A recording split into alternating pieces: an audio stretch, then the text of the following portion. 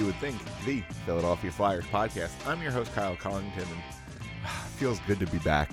Joining me once again, Mr. Kevin Durso. How you been, man? Does it feel good to be back? So it feels good to be back on the call. It feels good to be back recording the show. It feels good to be back behind the mic here, but man, the product's been rough. We'll get into that. Okay. Now we're talking. Okay. So it just feels good to have something to do around it, but not necessarily what we have to talk about. Right. Although, honestly, we picked a poor time to miss some shows because, by goodness, we have missed some big stories.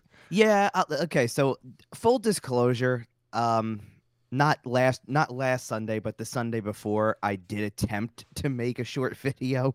Okay. It just did not come across well at all. And I'm like, after a couple minutes of trying that, I'm like, I'm just giving up on this. I don't feel like this is even necessary. Let's just let it go. And I mean, it was still so early in everything that was going on that we're going to kind of discuss on a broader spectrum. Dive into in a second. Yep. Yeah. I mean, we're not really going to go game by game here. There's too many of them to describe from most of them aren't fun. But realistically, from a really, like, honest to goodness, a really fun game that started everything, because the very first game after the first show that we didn't do was a lot of fun. They were still in a really good spot at that moment.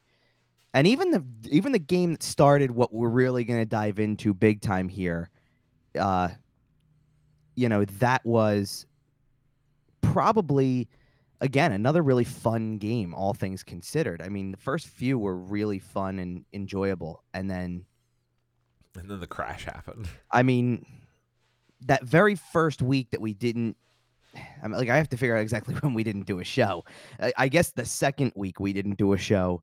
This wasn't as much of a disaster as it became, even then. And then it really just hit in waves right after that. Like, things got real bad, and in a hurry. And I mean, yeah. And when things kind of hit their, I would say, pretty close to rock bottom, we did see a coaching change, and that brings us to our first major topic here. Yeah, I mean, so here's the thing. I'm never gonna sit here and complain that we don't record the show at our usual slot or whatever, or whenever there's. Because very weirdly enough, 2 of the 3 weeks we didn't do the show, there were Sunday night games. Right. And that's, for me anyway, that's really weird. I'm not used to it. Yeah, we don't like Sunday night games here just because it disturbs our production schedule. Well, here's the thing. In fairness, I didn't mind the game that was on Sunday, the first one, which was in New Jersey. It's a road game. It's Sunday night. Actually, that was fine. I was at a wedding on the Saturday before, which took up my whole day.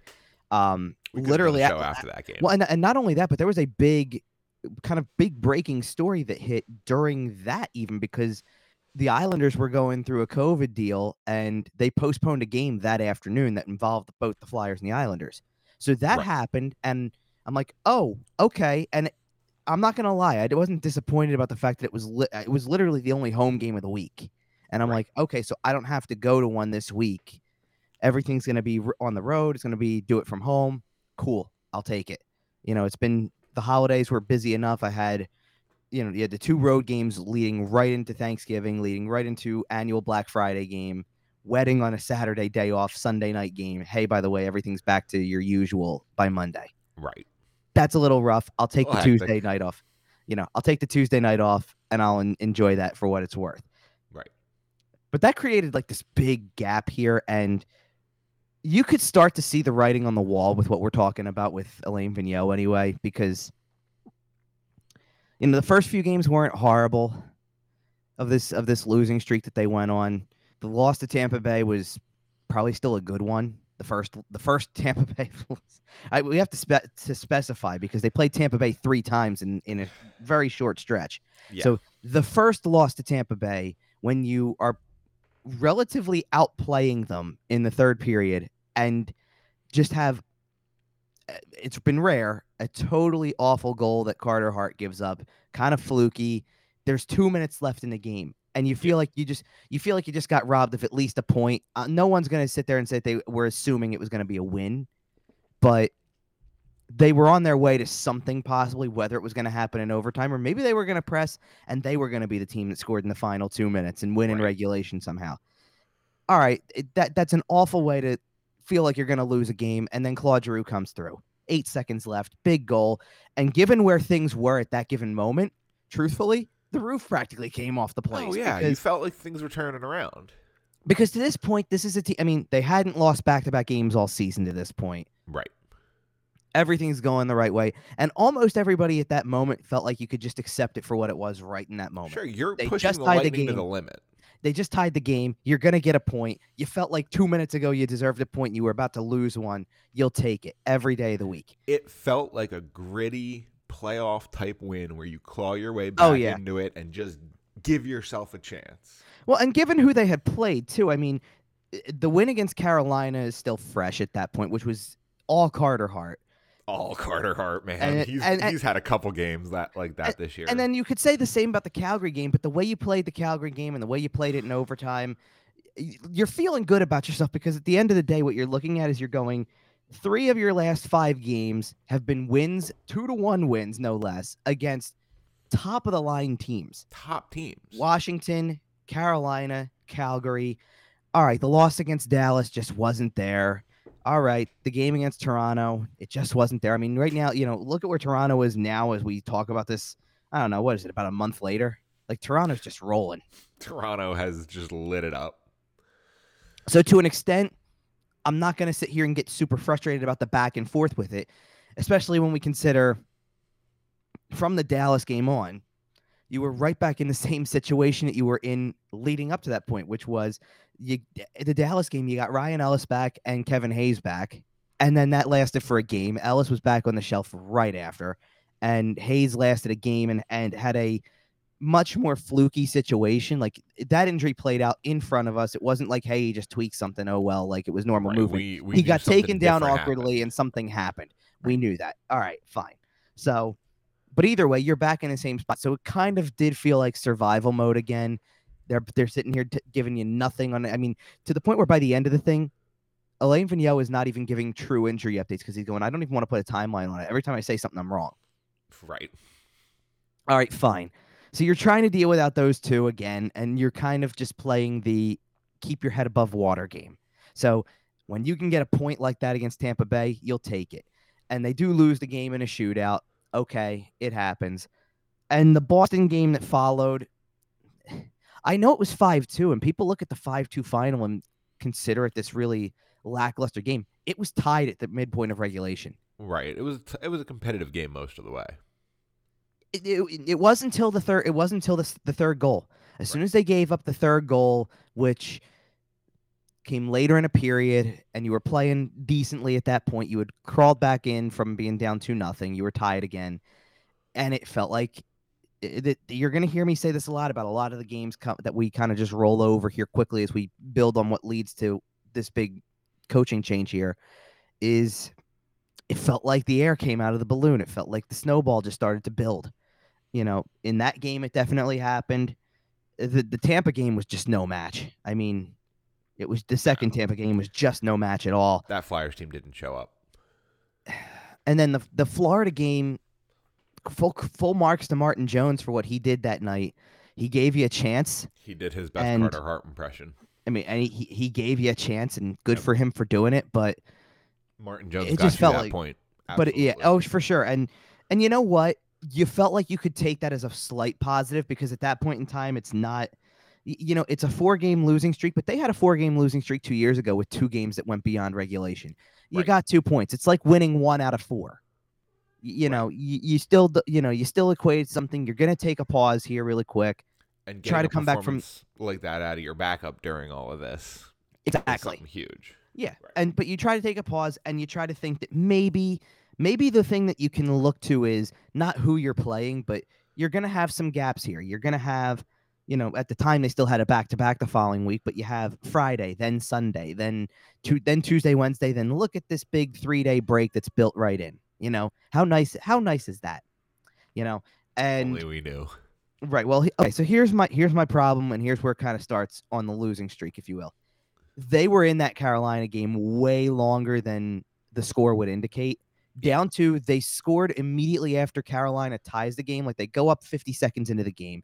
They give up the tying goal. They get a highlight reel shorthanded goal from Joel Farabee that just takes the roof off the place, Pretty. and then give up the tying goal again early in the second, but come right back and score again.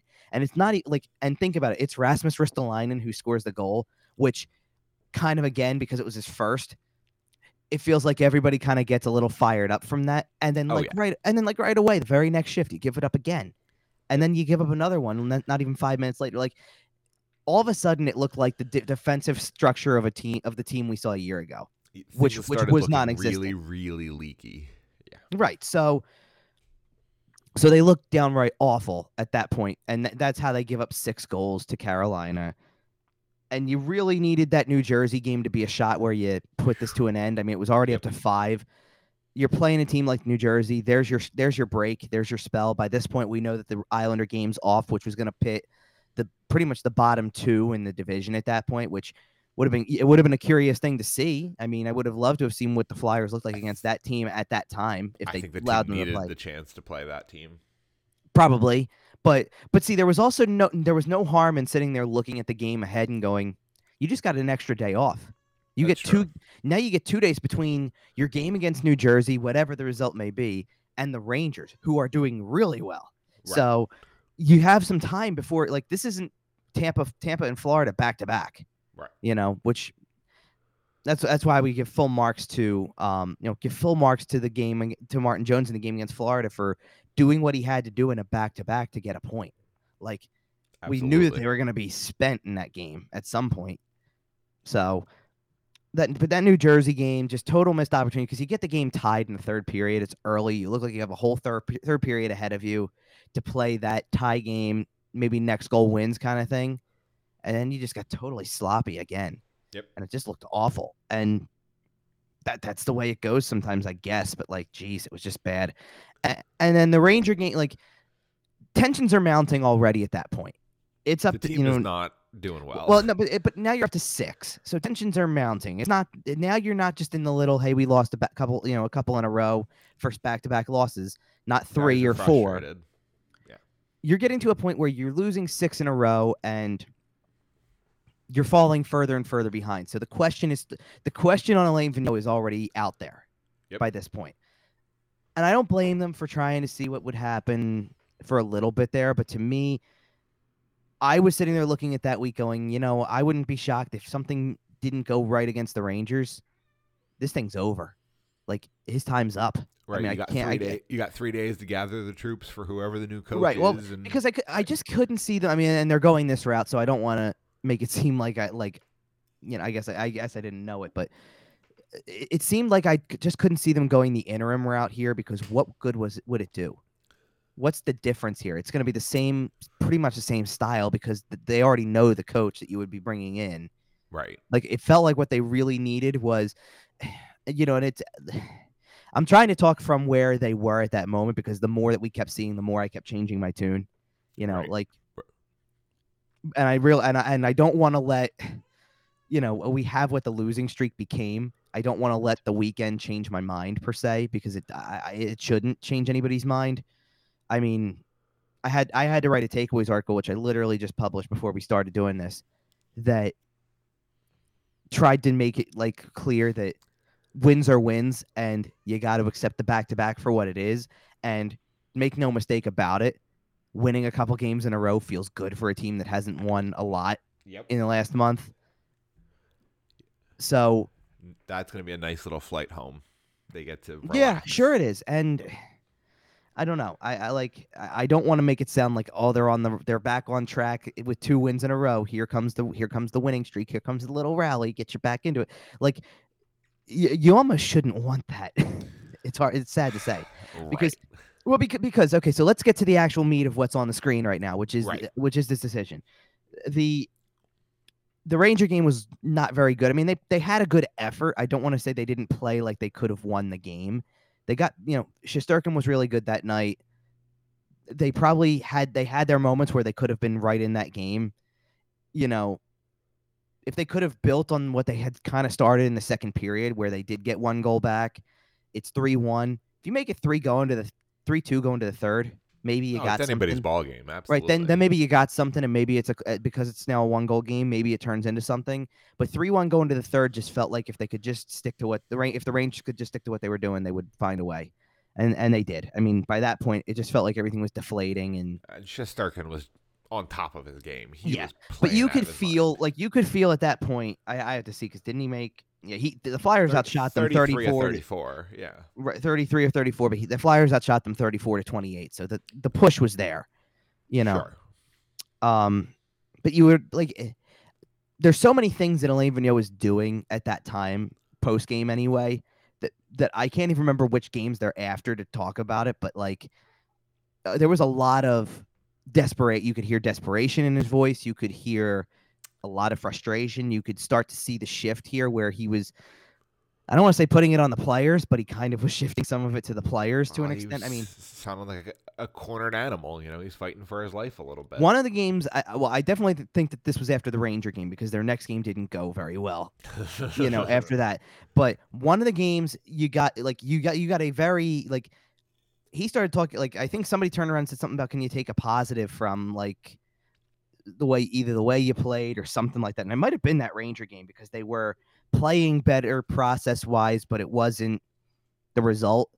And he turned around and he said, we can't take anything. We need to just win a game. And this is serious here. And so and you like not no pun intended here, but like you could hear the seriousness in the this is serious here thing. Right. But I thought what was really telling was he said something along the lines of they need to win games. And I forget which game this was, maybe because I feel like it was the Carolina game because I feel like it was a home game. And he had said they need to find ways to win games 2-1 or 1-0. And doesn't that just put a ton of confidence in everybody that basically you have to play perfect defensively in order to win a game at that point? Like no pressure, play a perfect defensive game. Get ready for white knuckles and high blood pressure. And if it came after something like the Carolina game, which is what I'm thinking is because I feel like I was in the room when it was said, then think about playing. And maybe New Jersey, you could have felt that way, but think about playing the Rangers and saying you can't give up more than 2. Or can't give up more than 1. It's got to be a 2-1 game. Think about playing Tampa coming up after that and going, you can't give up more than a goal against Tampa, even without guys that are really good. Right.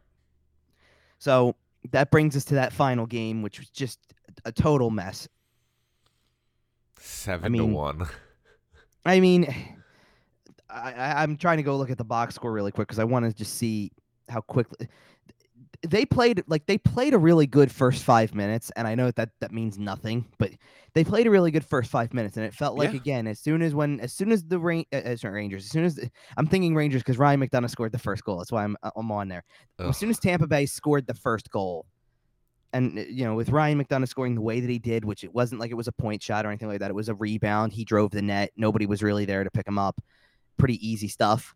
Yep. And as soon as they scored that goal, you started to sense that the tide was turning already. They got another one a minute later. Corey Perry scored at that point, and they kind of gave up.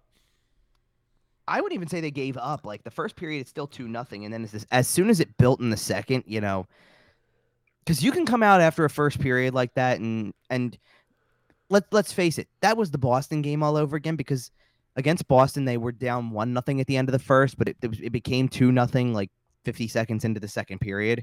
Right. You can dig down at that point and look at what your winning streak or what your losing streak is and say, got to find a way. And against Boston, they did claw back and get it to 2-2 and set it up where maybe if you can get the next one, you're on your way to not even having a losing streak, know? And instead, they gave up another goal 3 minutes into the second period, another one just shy of 7 minutes in, as the wave just kept coming, and then the mistake that Carter Hart makes with while shorthanded, just the giveaway and the goal, which literally moved in slow motion. Of which at that point in time, like I think after that happened, all I tweeted was, "You can't make this up right now. Like you can't make what just happened up for one," and then everything that happened right in that moment honestly fell a little wrong. Like they pulled Carter Hart at that moment, and I'm like, you got a back-to-back the next night. Unless you're planning to play him again and trying to just get him out of here as soon as possible, which they didn't. They played Martin Jones the next night on top of here's half the game left against this team. Right. Which by the way, on that given moment, didn't have Braden Point, didn't have Nikita Kucherov, didn't get the best performance offensively at all from Anthony Cirelli or Any of Alex their big Killorn. stars, really. Well, no, but they're in your top 6 for Tampa. Right. On a good night, they're still in your top 6. So, Stamkos contributed but didn't score a goal in that game. Those two didn't contribute anything, no points at all. Hedman had a 3-assist game, so he did do some things there, obviously. That's fair. But you're looking down the list of the goal scorers, and you're going, McDonough, Perry scored 2, Radish, Kachuk, Joseph, like Chuk's first of the season, right? first of his career. Radish had Radish had his first of his career the night before in Boston, and then scored again. Pat Maroon is scoring a goal. Perry is not only scoring goals but making moves on Scott Lawton like it's 2007.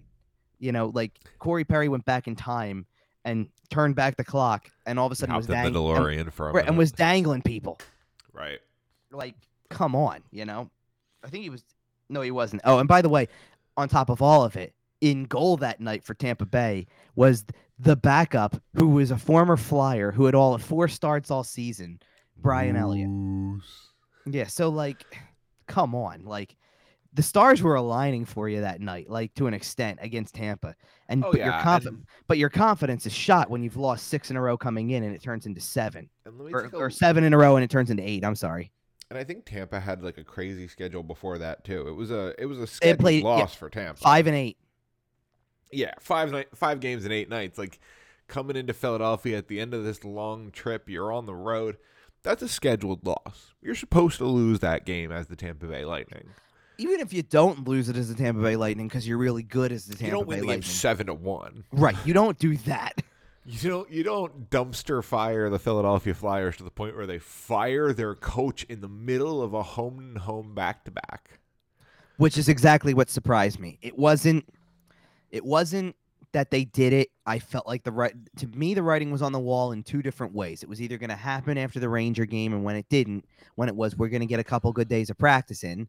All right, fine. You're going to get a couple good days of practice in. Sounds great.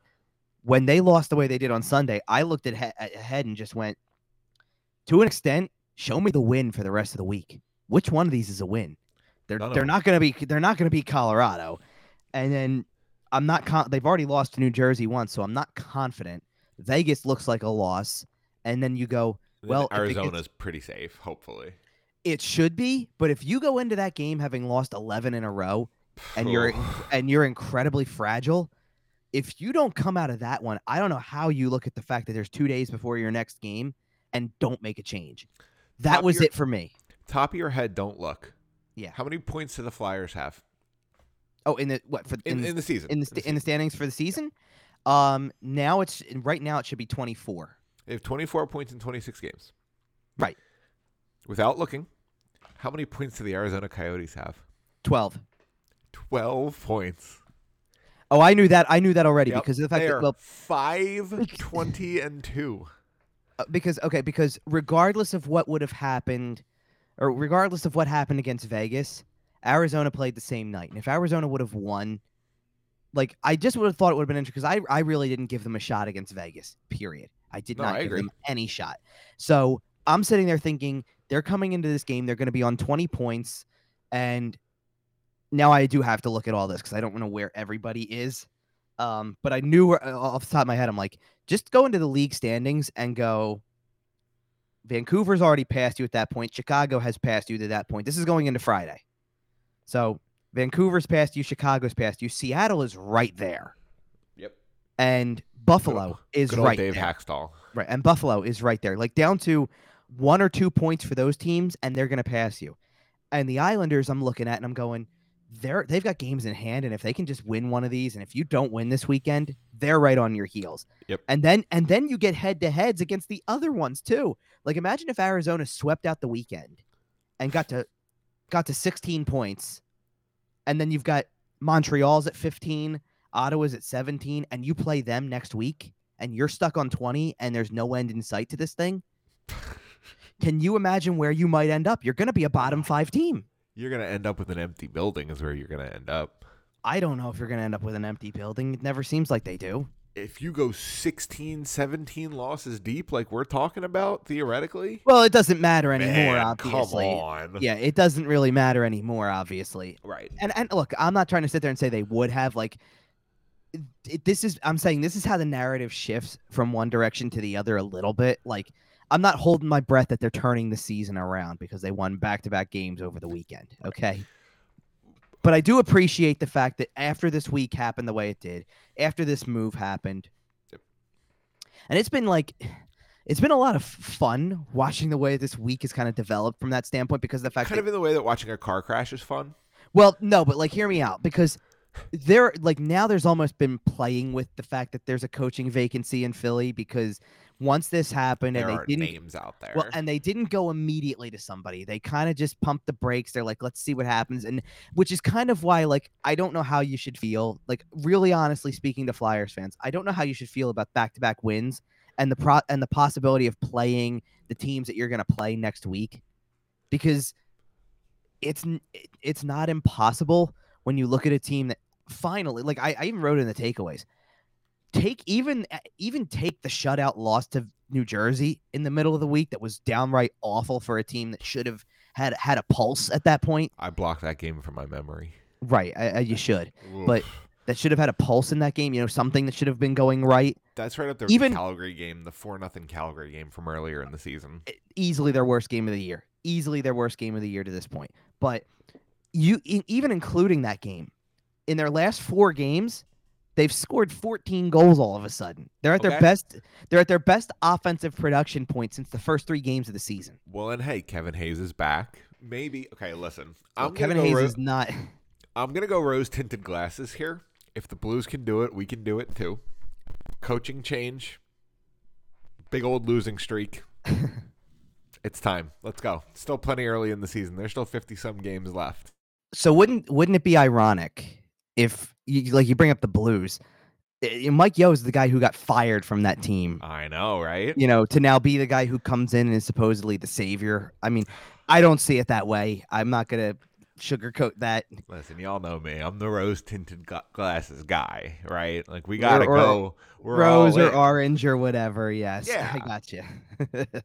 But nonetheless, like, no, because I don't know any other way than to just tell it like it is. And the team sucks.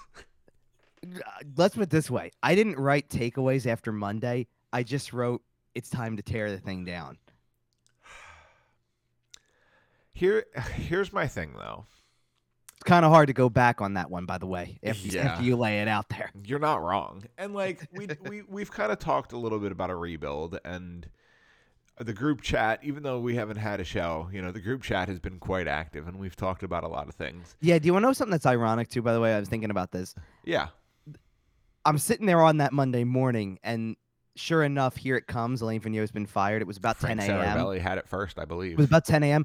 Usually, I'm, like, quick to hit you guys with that type of stuff, like it's happening or something like that. Like, I did it with all the signings and trades and whatnot. You're pretty good. You're pretty good. Do you know, honestly, do you want to know why I probably didn't, to be honest? Because of the fact that I really didn't expect it that particular day. Like, okay. There's a game later that night. I didn't think you would do it on a day like that. Like, very Game clearly day. somebody... Right, or just even off of a back-to-back. I didn't think it would happen. I wonder if there was an incident. No, I don't think there was an incident. I'll kind of... Okay, so now I'll get into as much as I think I know around this particular move in a second then. Yeah. So it definitely... Like, I had just published a takeaways article from the Sunday game maybe 15 minutes earlier. So I'm just kind of sitting back at that point, and then the report was out there, and now... Like my entire day has just like I'm no joke. I'm sitting there thinking I've got legitimately a day off here. They're not going to obviously they just came in. There's no they didn't have a practice that day, so they weren't going to practice again until Tuesday, or no, I'm sorry, it's game day. So it's mostly a day off. Like all I thought I had to do was get a preview together, and there's another game later on tonight, and it'll be a normal Monday game day type thing. But I'm going to have a gap here. Like, hey, this article's done. The takeaways are done. I don't really need to get the preview out until about 1 o'clock. I'll have some time. And then after that, I'll have more time to just very casually go into when I want to go down there. and it just turns your whole day upside down because it's get a story together on the fact that he's been fired. Now await the press conference that's coming at noon, Right. which, obviously Who I all had is to. going with them? Because when a coach gets fired, Oh no, by that point we sometimes already they knew. just. Oh, okay. By that point we knew about Terrian too. Yeah. Okay. So Michelle Terrian out as well as an assistant. So we knew knew all then that. that Mike Yeo Like the was going to pieces. be the interim. Yeah. By that point everything's kind of circulating. Like all that happened within the first hour as I'm trying to get a story together. But then it's press conference at noon. I had a really weirdly flexible radio spot that day because I was supposed to go. Originally, I was going to go on at about, I think 3:30, 3:40, something like that. And then I got bumped back a little bit because, look, it's no secret when you're going on a 4-for-4 station, and it was the day after an Eagles win. Right. Like you're not you exactly fit where you fit. Well, not only that, but like it's the day after an Eagles win, and in terms of that, like it was their coach has a press conference and they air it. So like they're sitting here going, it depends on how long that press conference is to see where the slots line up. Like I get it. I totally get it, which is why I ended up doing the spot before I even left for the arena that night, as opposed to I could have tried to bust it to get down there if it was going to get delayed until after 4. I could have, there's like I had a couple options. I just sat it out. I'm like, I'm literally dressed, ready to go down to the game. I will literally do this and then put the computer in the bag and go. Right. Like that's it. Get out of here and move on. And but basically it takes up your whole spectrum of time. Like literally the breaks that I had in the day were enough time to eat before going to the game and get a shower before getting on, like going on air and going to the game. That's what I had time for in between all of that craziness. Because in the back of my mind too, I'm to get into where I'm going with what happened in the game after and all the things that kind of played up to kind of start this whole week in bigger terms here. There was like in my mind, I'm already thinking about where I wanted to go with the next day's thing, which was like, listen, it can't just be the coach's fault at this point. It can't be, because yes, look, did you change half the roster over? Sure you did. But did you do the right stuff? Like we admitted that there were certain moves that they made that we said, listen, it's low. It could be low risk, high reward. They're not expensive moves. They're not long-term moves, but they're gambles. They're still bets. You're still sitting here if you're Chuck Fletcher and you sat there in the offseason and went, here's my chips, all in. Let's go and see what we can get and see if this is what works. And you traded a bunch of guys, and he did. And in the beginning, there was promise there. And then there was nothing. There was no promise at all. It looked like it didn't have a direction. And at the very least, that's what helps fuel the argument that I'm making when I said tear it all down. They don't really have to work that hard to tear a lot of it down. Right.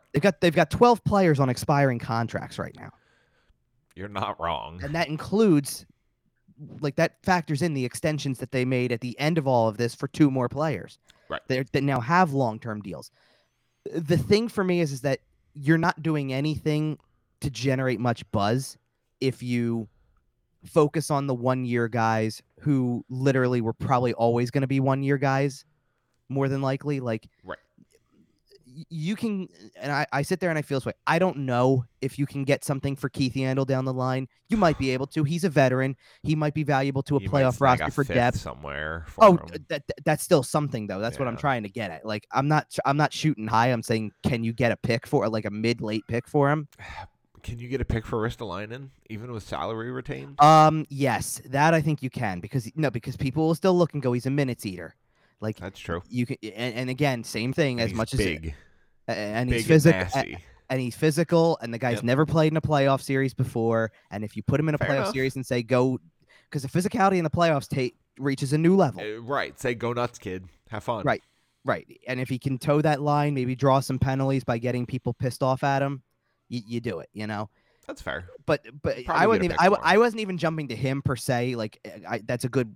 That's a really good. If we're breaking it down, he's gone. Oh no, but it's a great name to go to. But I was starting really low and then going from there because, like, fair enough. Because truthfully, Derek Brassard gets you a pick. Sure. There's not a playoff team out there that doesn't look at their depth and say, "We all good?" Yeah. Oh, okay, I'm sorry. I thought you had an No. audio issue. Sorry. Okay. There's not a playoff team out there that doesn't look at a Brassard type player and say, I couldn't, I could I use don't that. want one of those Right. for the playoff push. Because It's just one way or depth. well, because it's one way or another, there's two ways that type of player helps you. How He much did either Vegas give up for Thomas Tatar? Oh, that's a good question. I Wasn't it was like a first and a third or something ridiculous? Like, that's exactly what you're looking for out of Derek Brassard, right? Like, I don't know if he's quite as skilled as Thomas Tatar at this point, but No, but like I would like honest to goodness, I think that Thomas Tatar Brass- ended up being a healthy scratch. He was just depth for Br- Vegas. They Brass- didn't end up using him. Brassard has to be able to net you at bare minimum the same, if not slightly more, than what you got from Michael Raffle. Yes. Like Michael Raffle got you fifth. Okay. Brassard's got to get you bare minimum a fifth, maybe like a third if you're lucky. Yeah, I don't hate that. And you take the pick because of the fact that you need to stockpile picks and use them to your benefit. However, like you can just as easily package picks and get maybe let's break it down this way.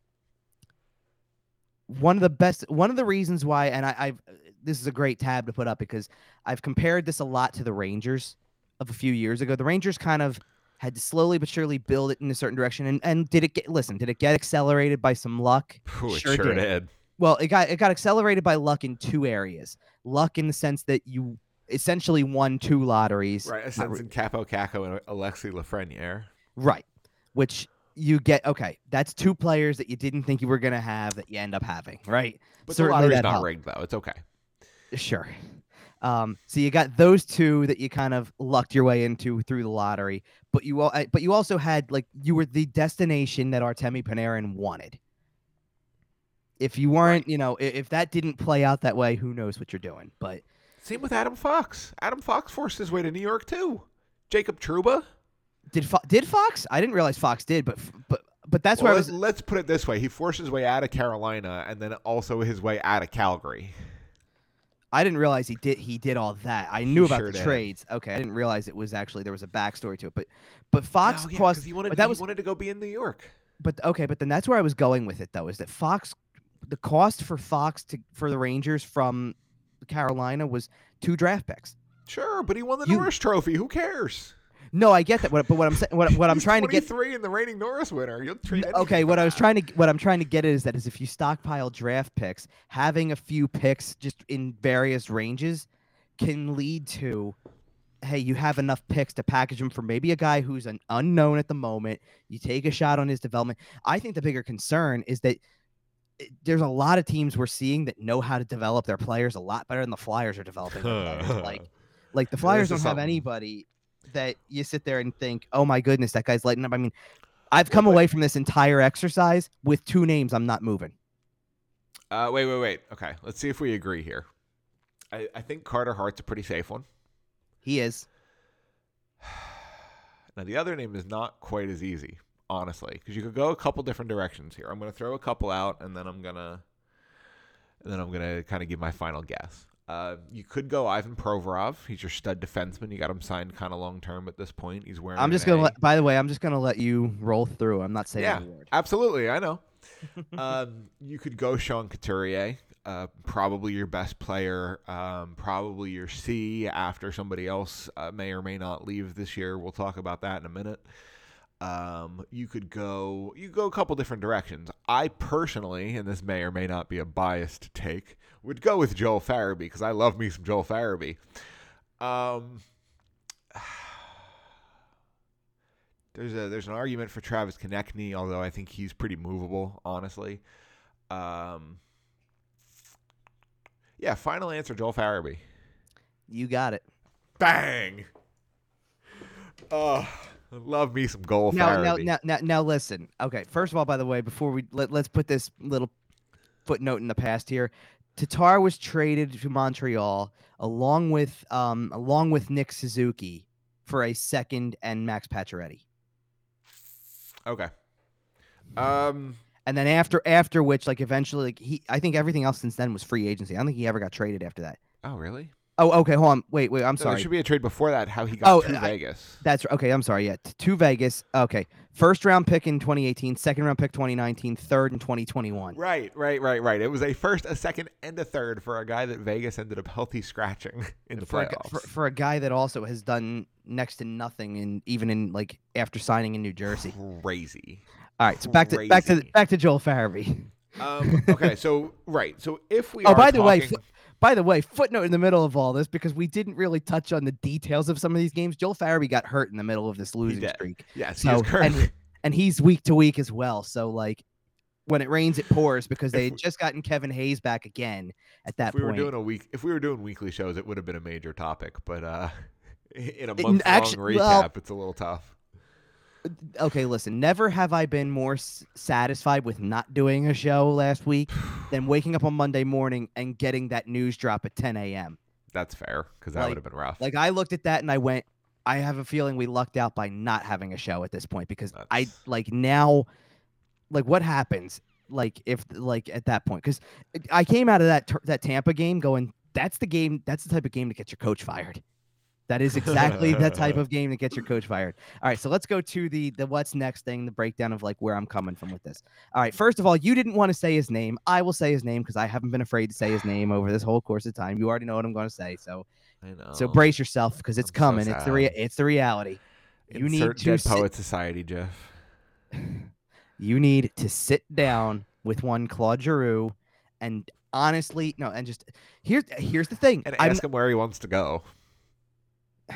No, because I don't think it's that simple. He's got a full no move clause. It kind of is that simple. No, because the full no move clause is why I'm saying that. Because what you need to do first and foremost is make sure he's willing, because he has to be willing to do it. I think so too. He's a competitive guy. He wants. But my point is, because everybody comes back to him, and I understand why. You just said Sean Couturier is probably like your best play. Like to me, he's still your best player. Giroux is still your best offensive production player. I don't disagree with you. Oh, offensive production player, I absolutely agree with you. Yeah.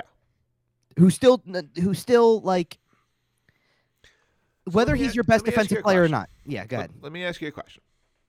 Right this second. Yeah. Without a cup, is Claude Giroux a Hockey Hall of Famer? That's tough. Because I think if the answer is he has one Stanley Cup ring, that is a yes. It's close. I will give you that. I think it is a firm yes if he gets a ring. And the fact that he doesn't have one right now might keep him on the edge. I need to look something up really quick as I'm doing this. So you go ahead and tell me what you're thinking. So here's what I'm thinking. You sit down with Claude and say, hey, Claude, would you like to go into the Hockey Hall of Fame? Okay, great. Pick a team. Do you want to go try to win a cup with the Colorado Avalanche? How about the Boston Bruins? You're reading my mind with some of these. Pick your team. I've literally said, if you put Claude Giroux on Colorado or like a team like that, like that's the type of team that Colorado's the type of team, because they can't do this just on their own. Toronto just put Marner on LTIR. They can fit Claude in. Yeah, but nobody's gonna do this now. They're gonna do this in March. But like here's exactly where my thought process was with this. If Colorado has somebody like, let's just hypothetical here. If Nazem Kadri gets hurt in February, they're the type of team that should be calling the Flyers going, how much for Claude Giroux? I want this guy, because think about it. Come playoff time, it doesn't matter anymore. Oh my God. Imagine playing against a line of Nazem Kadri centering Claude Giroux and like Andrei Burakovsky. Do you want to play against that line, dude? No. And also, by the way, that's the second line, because you still have to deal with Nathan McKinnon, Gabe Landeskog, and Mikko freaking Rantanen. Good luck. 7 games. Good luck. You're not going to last 7 games. Good luck. So let's try to make. Who cares if their goalie is a wet paper bag? And we'll talk about paper bags in a minute. But who cares if their goalie is a wet paper bag? They're going to score 78 freaking goals. Yeah, for what it's worth, by the way, Colorado in the last week or so, or a couple weeks, has scored as many goals in their last, like, I don't know what it was, like 13 games that the Flyers had scored all season. Yeah, More than that, like sounds they. about right. All right, so I wanted to do this because this is what's going to try to make the argument, because Claude Giroux is closing in on, or well, let's talk about Claude Giroux in a couple ways. He got a big milestone over the weekend. Yep. And then has a couple more that are coming up rapidly. So this Okay. weekend he became the franchise leader in playoff or in power play points. Right. passing Bobby Clark. Okay. 334 is the current Yep. number. And I don't even think that's maybe no, it's not. Okay, never mind. He didn't have a power play point in Saturday's game. Never mind. Okay. Well, that was the record-breaking number. I don't know if it's. No, I know, but that was the only one he had in. Okay. That was the only one he had in Friday's game, and then they did score on the power play in Saturday's game, but he did not get a point on that. Right. No, because it was a Konechny shot. James Interim's like deflected it, and I think Yandel set him up. So I think it was one of those. But anyway, so the next upcoming milestone that I'm referring to is he's 2 points behind, literally on the all-time points list. He's 2 points behind Bill Barber. Yep. That's now in Flyers history, that would be second. Wow, that's crazy. In NHL history, if he passes Bill Barber, he is 125th. Okay. Which, listen, there's been a lot of players in the NHL over over 100-year history. So if you're in the top 125, you've done something right. For sure. Let's put it this way. Obviously, he's already in front of one Hall of Fame player in Eric Lindros. We know this. But he's in front of, let's put it this way.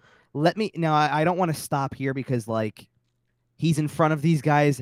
It could just as easily be a different story. He's in front of a lot of Hall of Famers. No, but I'm gonna ask, like, okay, like I'm trying to find a good name here. There are a lot of people in the Hall of Fame. All right, let's play a game. Okay. There's a guy on this list. There's two guys on this list then that I think could qualify. One is not as much of a goal scorer as the other is. So I will say one guy scores a lot more goals than, like, it makes up a good chunk of his points total. So you can factor that in. But both guys definitely have playoff success to their names. Okay. So that if you think that winning a cup changes the game for him in a Hall of Fame discussion for Giroux, then winning cups changes the game for these two, obviously. Okay. So is one of them Alexander Ovechkin? No. Oh, okay. So Ovechkin's a Hall of Famer whether he won a cup or not. 100%. Okay. So let me give you point totals, because Claude Giroux's overall point total, by the way, is 881. Okay. So one guy who I'm looking at has 797 career points, and by all accounts is done playing. By all accounts. Okay, Hockey Reference still has him labeled like an active player, but he really has not been active. Oh, is this like a Pavel Datsyuk thing? No, it actually isn't. Even though you're on the mark here because Ilya Kovalchuk is like that too. Okay. And he's not really active in the NHL, Fair even though he has an active contract in the NHL. Good old LTIR retired. Right, but not this guy. This guy legit, I don't think has a contract. Like he does not qualify. But he has 700. Marleau there? Marlowe's going to have way more points than that. Marlowe's over 1,000. Oh, you're right. You're right. And Marleau already is going to make the Hall of Fame with or without a cup because he played in the most games in NHL history. Yeah, you're right. And backed it up with like, hey, how to do it. Well, and backed it up with, hey, listen, he was a good point producer for a lot of it. Like he backed it up. He's crossed all of the thresholds you need to cross to be a Hall of Famer, whether you have a cup or not. Like Claude Giroux's not going to score 500 goals, and Claude Giroux's not going to maybe won't have 1,000 points. It's going to be tight, and he won't. Depends on how long he plays. Okay, and I will make a counter argument for the 1,000-point thing in a minute too. By the way, I think 1,000 points is actually pretty doable because it might be doable for him. Probably get over 900 this year. Okay, it's probably doable for him, but I'm going to make a counterpoint for that in a second. But who's the player? Might not do it in a Flyers jersey. That's going to be the sad part. Well, yes, but that's actually not the footnote I'm going to go to because it's going to be it's actually going to be a pretty, I don't want to say legitimate comparison, but it's going to be by the era, probably a legit comparison. All right, so hit me with these names. Okay, so the seven. I'll start with the 797 because it seems like you're really at a loss. I'm going to say another one, and you're gonna get it. Okay. But 797 points, which ranks, where was it at just now? 176th all time. Justin Williams. Now, is Justin Williams a Hall of Famer? Probably. And I'm sure a lot of it's fueled by playoff success. Guy won cups. Fair. Guy was Mr. Game 7. Yep. but he had that kind of career as a normal regular season career, but people think he's got a Hall of Fame case because of the playoff success. Flyers legend Justin Williams. Okay, now let's do another one. 20 points lower on the list. So he is tied with, okay, this is perfect because this guy is not only tied for 187th with another Hall of Famer, but is also 2 points behind a different Hall of Famer who also, if I'm not mistaken, I have to double check. Let me double check. Who also never won a cup. Okay, hit me with it. Never won a cup. Okay, so who do you think has the 777 points? And I will tell you offhand without having to look it up. At least half of those points, if not close to more, are goals. And he is Same still team? inactive. No. Or Many- does he have a cup? yes. Okay. He did. Is it Jeff Carter? Yep. Okay. That's what Jeff I was Carter. thinking. Okay. No, Jeff Carter is tied in points, by the way. Now, he's obviously going to move further ahead by the end of the year, no question. But he's tied in points with Rob Blake, who's a defenseman. So I'm going to take that with a footnote. But he's 2 points behind Pavel Bure, who is That's a Hall pretty of Famer and never won a cup and had only 779 points. Okay. So, you don't have to reach the 1,000-point mark without winning a cup to, get there. So Drew's got a shot. I'm not trying to say he doesn't. But you didn't answer the question. Is Claude is he? Drew a Hall of Famer? I still think it's a tough case, and I will tell you why then, because here's the comparison I'm going to make. The 1,000-point threshold. Giving me a yes or a no. Because I know I'm saying I don't think he's going to. You're saying no? You don't think right now Claude Drew is a Hall of Famer? I'm saying no, and I'm saying he's got an argument. I don't think he'll be dismissed right away. Get out of here with that discussion. But I don't think he makes it ultimately, and I'll go into it based off of this then. There are 92 players in NHL history who have reached 1,000 points. That usually is a marker for you're going to get there. Oh, yeah. 500 goals is 500 home runs, and 1,000 points is, 3,000 strikeouts, right? You've done a lot over your career. It gets recognized. For example, the most recent addition to the 1,000-point club came this year. It's Ryan Getzlaf. Is Ryan Getzlaf a Hall of Famer? Yeah. Okay. Yeah. So there you go. The guy right ahead of him, who was previously the lowest player out of the 1,000-point club, 1,004 points, is a player that we all should be familiar with. Maybe not necessarily like you or I by playing, but we all are familiar with the name. He's not a Hall of Famer. He could be. He's got a case. And I think that he actually is very representative of what Claude Drew is to this current era in Flyers hockey. Okay. And no, this player did not spend his entire career as a Flyer. Okay. Hit me with it. Got any? Okay. It's Brian Propp. Okay. But Brian Propp has over 1,000 points in his career. Could easily qualify as Brian Propp was getting picked up and playing on national teams with the likes of Gretzky and Lemieux, playing on Canada Cup teams with Gretzky and Lemieux. Right. Factored in as one of those types of players. And yet, as much as he was that kind of player during that time, and they had teams that made cup finals, and obviously Drew's teams have not, they never won under him. And it's here's this really talented guy who's going to go on to set, I'm not going to say set Flyer records, but he's right up there. He's top 5 in Flyer everything. Goals, points. He does have the record for power play points. Drew does. I'm talking about Brian. I'm talking about Propp. Right. I'm sorry. Brian Propp was also Drew was 2 years ago or last year was passing Brian Propp. Now he's about to pass Bill Barber and stuff. It's crazy. I think Propp was also. And there's only one name left on the most lists for Claude. Right. Now, the difference between that name and anybody else on the list is that's the captain of the team that won. Yep. That's the difference. But I must say, to me, that I find that argument to be so similar to the argument for Brian Propp. Brian Propp actually does cross the threshold for 1,000 points though, and played and did not I have to click. I don't think he played. He didn't play 1,000 games because only one Flyer has ever played 1,000. And we both agreed that we think Claude. Propp played that 1,000-point threshold. Okay, Propp did play just over 1,000 games because he did play elsewhere. He was traded to Boston in 1990, and then for the last couple of years of his career. He played 3 in Minnesota and 1 in Hartford. Okay. And then that was it. So he did have a couple of years, you know, like I don't know, you know, like if he doesn't have if he's got an argument but isn't in and doesn't ever seem like he's never the next guy on the list either. You know what I mean? No, he's not a name that people talk about. Like next year when you think of who goes into the Hall of Fame when they decide to announce the next Hall of Fame class, just like a handful of the names that are getting like play for this guy should be in. Like you're getting, you know, Alex McGillney is a guy who keeps getting brought up. Like why isn't he in yet? Rod Brindamore is even getting brought up. You know, as why are Rod the Bod? Come on.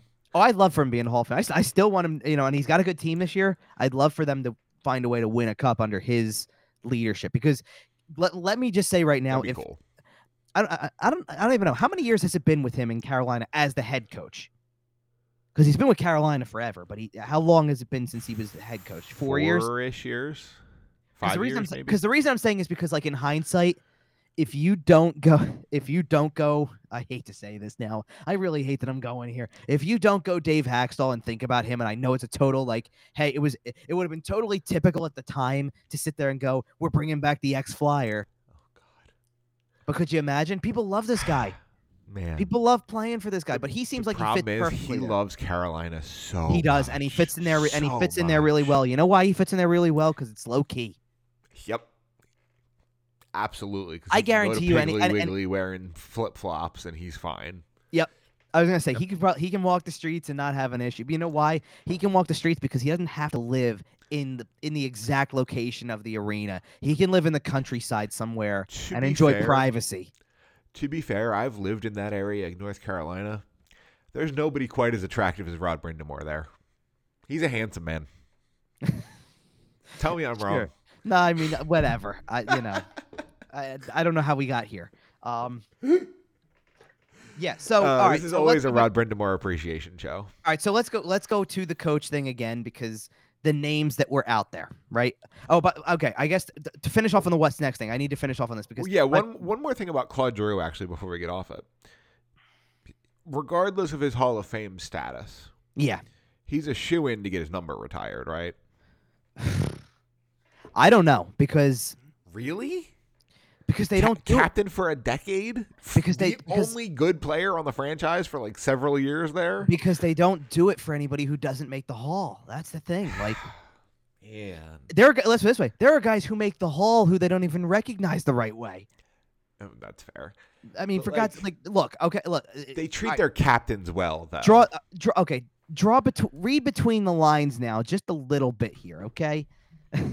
And I'm not trying to say there's any influence on one thing leading to another here, but there's a name who just went into the team's Hall of Fame who also was at the top of the list of coaching candidates. Like, it's not I'm lost. Still not convinced it's not happening. Okay, but listen, it's not lost on me that the guy was in town 3 weeks earlier for a Hall of Fame ceremony, schmoozing it up with Dave Scott and like everybody else who's in upper management and probably and all that stuff for a couple nights to then be inducted into the Flyers Hall of Fame. Well, you saw the bit. You saw the bit of him on the TNT set, right? Where he like rushed off the set to take a phone call. Did you not see that? Oh yeah, I used it. I made it a takeaway. Oh, it was funny. Because the way I even shared it because I retweeted it and I quote tweeted it and I said, look, whether there's something to it or not, this is funny as hell because they're totally because let's put it this way. I saw mixed stuff because I saw people who were I saw 3 different responses to that. I saw one which was he's coming to Philly. 2 was he got the phone call from Fletcher and told him to F off. And 3 was this is such a bit. I'm gonna say 2 sentences and they're both true. Okay. I like Rick Tocchet a lot. I think he's very entertaining. Yeah. Second sentence. I don't want him anywhere near my bench. Okay. I don't want him anywhere near my bench. We talk about the team struggling to develop players. We talk about, no. Keep Rick Tocchet away, please. I like him a lot. He's entertaining. I want to have a beer, play a round of golf with him. I just don't want him head coaching my team. I think you're putting too much stock into how much the head coach of the NHL team handles the development. That's fair. Like that's my bigger concern. Like I'm concerned about his deployment of young players and how that would hinder their development. Okay, so here's the reason why I wouldn't I would do it. It's not you're saying keep him away from the bench. My answer is keep anybody who's an established NHL coach away from the bench. Like, do not give John Tortorella's name is out there. Claude Julien, Mike Babcock. There are people out there who are sitting here saying, keep waiting out the Islanders because if they don't turn it around, then Barry Trotz will be out there and you can hire him. I don't want any one of those coaches around the team. Like, the last thing you need is a guy like that, first of all, who comes in and the whole purpose of him coming in is, I'm here to give the team a kick in the ass. I don't think that's what that's acting like what's still here, like what they've built for this year is actually going to amount to is going to amount to a winning roster. I just don't see it. So I brush that off right away. The second part of it is that you also give yourself expectations that it will turn around and will for a longer period. How do you what do you think happens if you bring in a coach like that? You're saying we still think we can win right now, and and everybody's underachieving and blah blah blah. Like enough of that stuff. You've already had, and I led off with this in one of my radio spots this week. You've employed in your team's history 5 of the top 14 coaches in wins. You just fired the guy who's 8th on the list.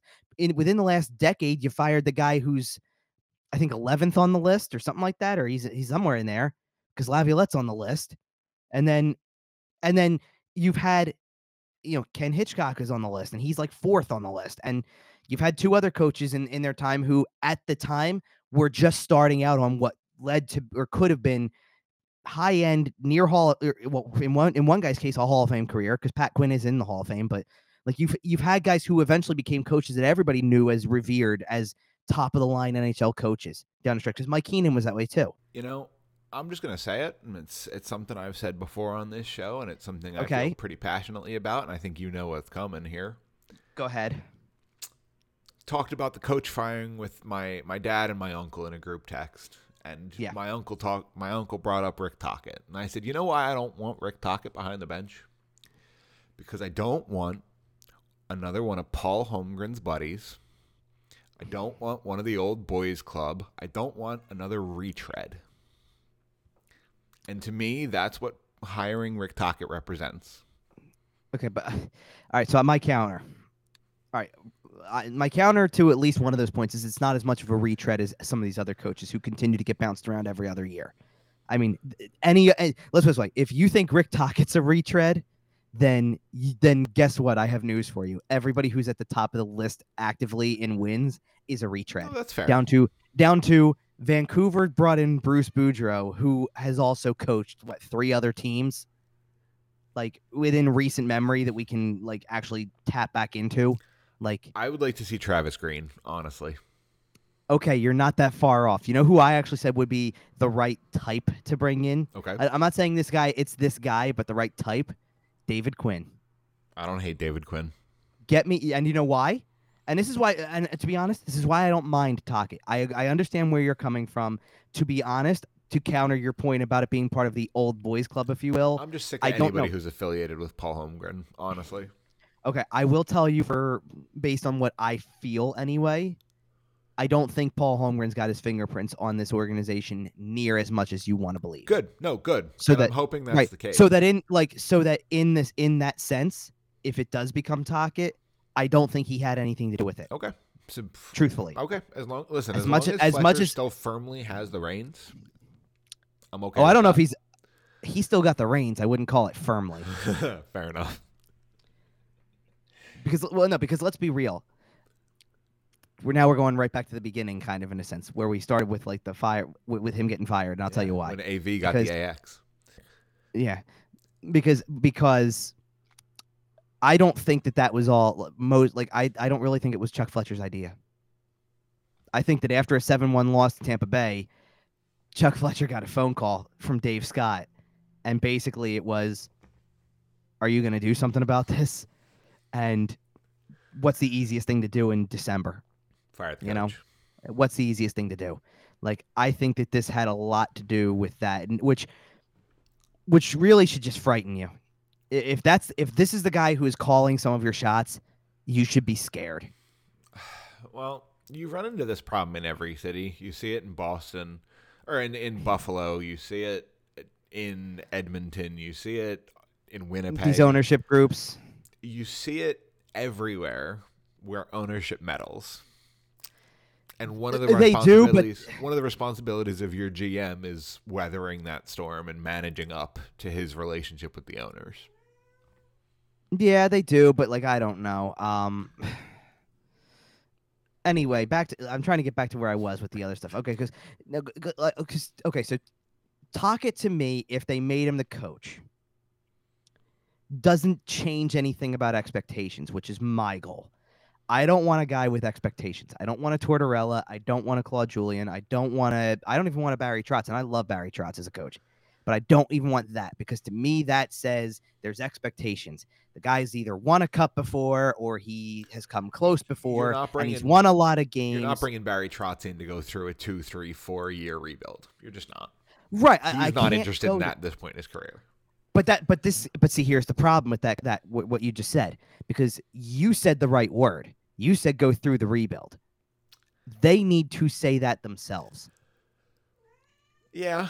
If they don't acknowledge it, then you're gonna get a patchwork kind of guy, and right. they could very well bring in Rick Tocchet, and I could look at it and say I don't hate the hiring because his coaching career is less than stellar. He gets a good amount out of the players that he has on rough teams, because you're not going to sit there and deny the guy coached Arizona for how many years, and like they won a playoff series under him at least. So this was mentioned on 32 Thoughts. This topic, kind of Rick Tocchet to Philadelphia as the coach. Yeah. Jeff Merrick asked, "Well, he's the Rick Tocchet whisperer, or he's the Phil Kessel whisperer. Does that mean Kessel ends up in Philly?" To which Elliot Friedman responded, "Well, I think Kessel was going to end up in Philly anyway." Pardon? Do you know anything about this? No. Okay.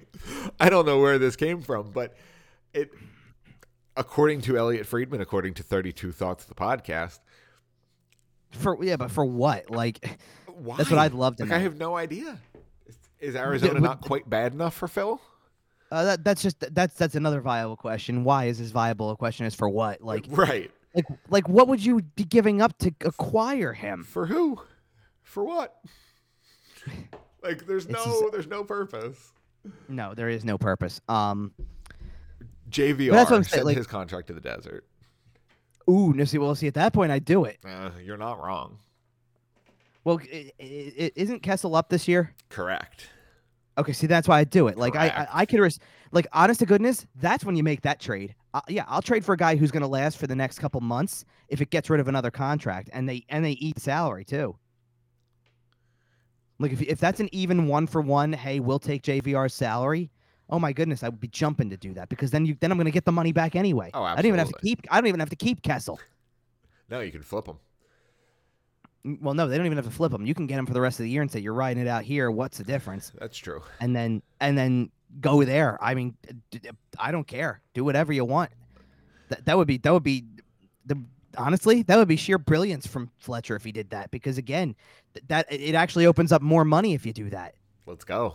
If you legitimately traded James Van Riemsdyk and somehow didn't retain salary because what you brought back was Phil Kessel, holy smokes, that would be a deal, because you just opened yourself up. You like much money just got free. So much money to at least do something. I mean, my issue, what I keep coming back to as an issue here, is I don't know what you do. Right, if you still want them to tear it all the way down, then a couple extra million doesn't really make that much of a difference, to be honest with you. Right, if you don't intend on being good this year or next year, you're not quite as incentivized to get rid of JVR's contract, because you're just not going to be good anyway. Yeah. I don't know. I mean, that's the thing. Like, to me, there's so much that needs to be done, and the issues were very clear when they weren't winning on Monday. We all knew that. Too much had happened, not enough time to process it. Honestly, I give them credit in their own right for making that actually an entertaining game that was fun, modestly competitive, because it didn't even have reason to be. No. Because it was pretty well known they weren't going to win that night based on everything that happened. Wednesday was totally unacceptable, and that's where the red flags come in because you did have time to process it now, and you should have come out with just a total, you should have come out with as much fire as the dog in the house burning down meme, Right. and didn't, like you came out with the energy of the dog sitting in the burning house. Everything's fine. So that's part of the big issue, and I just don't see anybody. Like I come back to what I said earlier. Carter Hart's here to stay, and your goal right now needs to be, truthfully, I don't care if it takes 3 years, 5 years, whatever it takes. If you build this thing, you have to do it in the course of that time because you still have time with him. Yep. 5 years from now, he's in the prime of his career. By all means, get it done, but do it for him. See, here's the problem. And I love Carter Hart as much as anybody else. Everyone here, everyone who's ever listened to a minute of this show knows how much I love Carter Hart. Mm-hmm. Do you suffer from the problem of Carter Hart is too good and keeps you in and wins you too many games for you to truly be bad enough to be going through a rebuild? Not necessarily, or do you just because trust your coach to not play him as much. A little bit of both. Okay. You get what I'm saying? Because if he's going to be as spectacular as we think he's going to be. I'm saying a little bit of both because inevitably he's going to also have games like Sunday where it just goes totally south. So he's not going to win every single night. As we learned from the UFC event last night and Amanda Nunes getting tapped out, even the best in the world have an off night sometimes. So he's not going to steal you games every single night. He's doing it a lot, but he's not going to do it every single night. Right.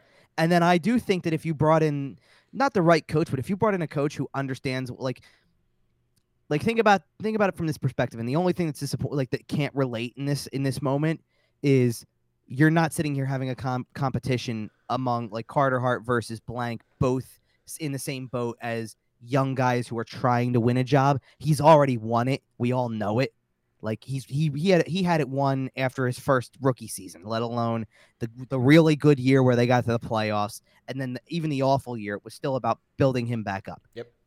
But if you were to do it like the Rangers, for example, where you've got two guys, both can start, both can possibly win, but they might not win a whole lot, and you can kind of balance them out. And the issue is that you very clearly have an advantage with one guy in net over the other. Right. And so I don't know. That's it's really tough. Like you know, and you definitely know, you can't just tank.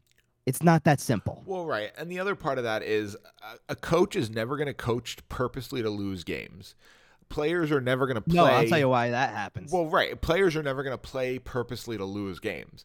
A tank has to be initiated by the front office. They have to, right? You have to put a bad coach in place, or you have to put crappy players on the roster. You have to bog things down. You have to interfere with the day-to-day roster. Like, you have to drag things down if you want to tank, because players are playing for contracts and coaches are playing for contracts. Right. It's the scene. Well, no, it's the scene out of Moneyball where he's going down to the manager, where Billy Bean's going down to the manager and goes, "You can't play Payne today." And the guy goes, "Why not? I plan to." And he goes, "You got to play Hatterberg." And he goes, "Why?" He goes, "Because I just traded him." The general manager comes in and literally tells you, "Here's why you can't play him. He's not on our team anymore. Right. Go on. Now play the next guy." And it to be honest, that's how you're going to get a lineup where your fourth line is your Patrick Browns, Zach McEwens, Connor Bunnemans, and you get that for a while. Like, it might have to turn into that a little bit. I know we talk about it a lot, but man, Zach McEwen's fun to watch. Zach McEwen, let me say this about Zach McEwen, and this is backing up what I'm trying to say. He's a restricted free agent at the end of the year. I'm signing him. Keep him. I'll tell you why I'm signing him. It has nothing to do with he's going to make him better. I'm not trying to go anywhere next year or the year after. So you know what? I've got his rights. I might as well sign a guy for cheap who's going to play at least with some entertainment value. He's not going to score goals, but he'll fight a guy maybe for me. Yep. He'll bring you what you need when you're going through a tough rebuild. You need somebody there to protect your young players. By the way, I need the guy to score a goal though again at some point. And I'll tell you. No, I'll tell you why. It's a funny story. Are you putting $1 on it every game? No. Okay. That's not what it is. Because he's due, man. I wouldn't blame you. No, but I gave people good betting advice on the air on Friday because I told people take the over, and it did hit. So in the first period. No, not Monday. Oh, okay. Friday against Vegas. I said take the over, but wait, the Flyers would have to contribute to that over, so I don't know. And then they still scored 4 goals, so It's funny. it worked out. Because believe me, I gave full disclosure. I'm like, do not take my advice. Don't take my advice on this. No, but it is actually station related because I went on at one point, or not. I went on. I was listening at one point in time, and they were talking about the Flyers, and it was the one night they had lost a game and it was awful, and McEwen was the only. Remember, McEwen was the only guy getting good shots. Yep. He was the only guy getting even anything worth noting. Only guy generating any sort of offense. He looked like Joel Farabee for most of last season. Well, I'm listening to the show, and all of a sudden I hear the host of the show turn around and say something about, and by the way, who's Lightning McQueen out there? And now I need him to score a goal so I can post a Lightning McQueen GIF just to. Man, that's really funny.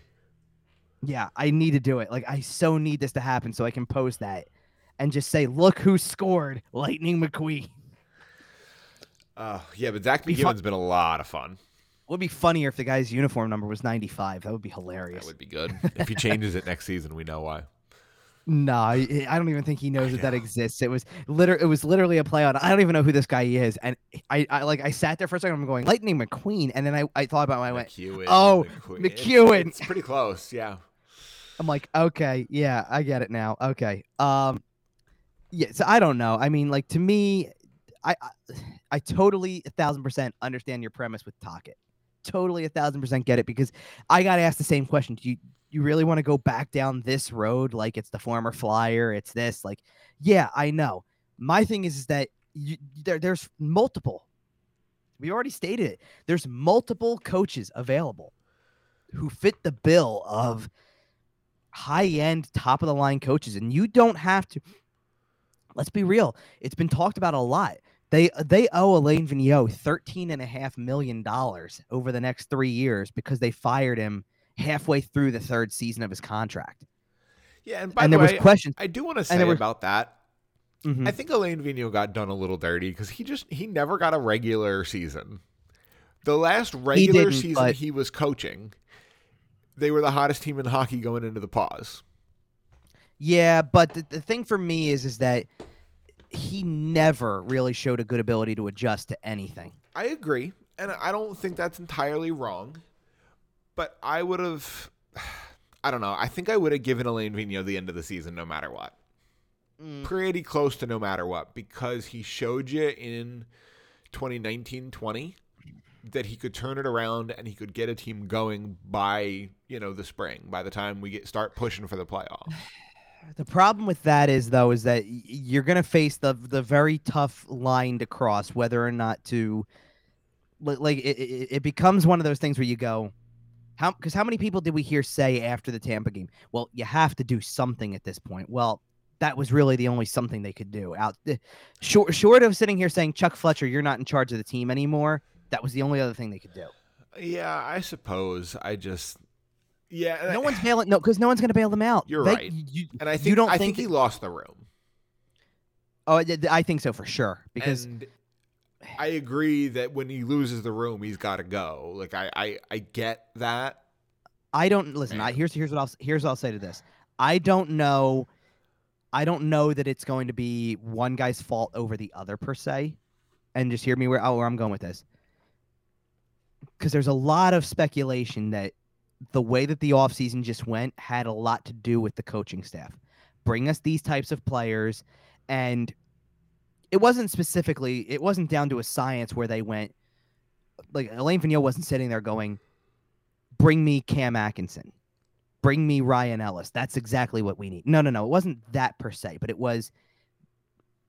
It started to evolve to that. I'll say that much, because I can guarantee you that after a certain amount of time of sitting there and there's nothing going on, like, it was, go out and get me Keith Yandel. Go out and get me Derek Brassard. I had those guys before.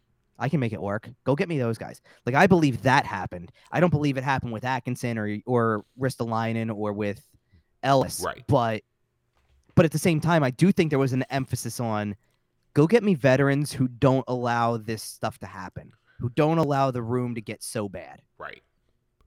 And I almost think that that's trying to take an easy way out. It was literally trying to take an easy way out to a sense of not necessarily results, but to take it an easy way out to, if we hit adversity, if we lose a couple in a row or 3 or 4, it'll stop because these guys will keep be level headed and they won't let it get to them, and It's the fu- frustration won't get to them. And it's funny because I think he did his job a little too well. I think the room was pretty united. They were just kind of united against him. against him, Like when you put Kevin Hayes and Keith Yandel in a room, they're gonna be friends. They're gonna chit chat. when They when seem went, like the kind of players that can unite a locker room against a coach. I don't. But I can't. Hayes played for him for almost his entire career. I can get it if Yandel doesn't love it, but I don't know, man. Hayes, like Hayes, pretty much like Things turned at the end in New York, didn't they? Didn't they get nasty in the room there? I think that was just collectively though, and Hayes just happens to be a byproduct of it. I don't remember it being nasty specifically with But him. we've heard about Alain Vigneault really grinding on players after a little while, and Kevin Hayes has He had does a lot of while. what? All right, what he doesn't do well is kind of sugarcoat things. I feel I like he mean, doesn't manage his room the best. He's one of those like max effectiveness is the first 3 years kind of guy. Like not quite John Tortorella, 18 months of fire and fury, but kind of the slightly slower burn version of that, where he's really at his peak effectiveness when the message is fresh. right? I get that. It's tough to say. It's really tough to say because you got to factor all that stuff in. You got to try to see what you can get, and Well, and we knew that when we hired him, right? We talked about the fact, I believe we talked about it on the show, that he reaches the conference finals or the cup final in his first year and then never gets back there, right? We talk about the fresh and they didn't get that. They didn't even get that close. Okay, but then you But again, then it you play wasn't the a what if normal game, year. right? That's not Alain Vigneault's fault. He was doing the Alain Vigneault thing. They were the hottest team in hockey, like we talked Right. about. Okay. So, but it's funny you bring it up that way because you're sitting here saying you play the what if game over his first season. I'm getting really tired of playing the what if game over everybody. I agree. Like, I don't need to go back to the trades that they made in 2013 or 2014 No, or the absolutely signings not. that they made and say, what if this worked out or what if they got this guy? Like, I don't play even want that to go game. back as far as like the Braden Shen trade. That's too far. No.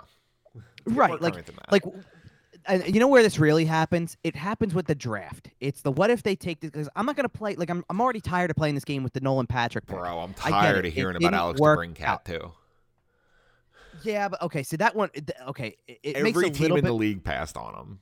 It's not True. just the Flyers. It's not like they picked fifth and he went seventh. Like every single team in the league passed on him at least once. Well, because this is where I go with the development thing again. You got to ask yourself. Like I was sitting there Monday night, and it was brought up again because Cale Makar scored a goal that was highlight reel variety. Sure, And hindsight 2020, you take Cale Makar there, but it doesn't matter but now. but do you even know if he's that player if he's being developed by this organization? That's true. Colorado develops players and gets them there. Like, let's put it this way. I even started to see people who, no joke, I started to see people who have gone in the direction of Ivan Provorov was picked before Mikko Rantanen. They could have had Mikko Rantanen. Mikko Rantanen. People didn't know what Mikko Rantanen was going to be. Mikko Rantanen also got gifted with two outstanding players next to him to boost his value Nathan pretty McKinnon quickly. is a top 5 player in the world. Some would argue a top 3, depending on the day. Don't get me wrong. Playing with those guys gets you something. Like, it's going to build your skill level because absolutely it does. You get to watch those guys in practice all day, every day. But there's also a difference between, like, remember when Michael Raffle was a top line player? Sure do. And next to guys like Giroux. Who else did he play with besides Giroux? Who else was it? Was it with Voracek too? I guess it was with Voracek. It would have been either Drew Voracek or it wasn't Simmons.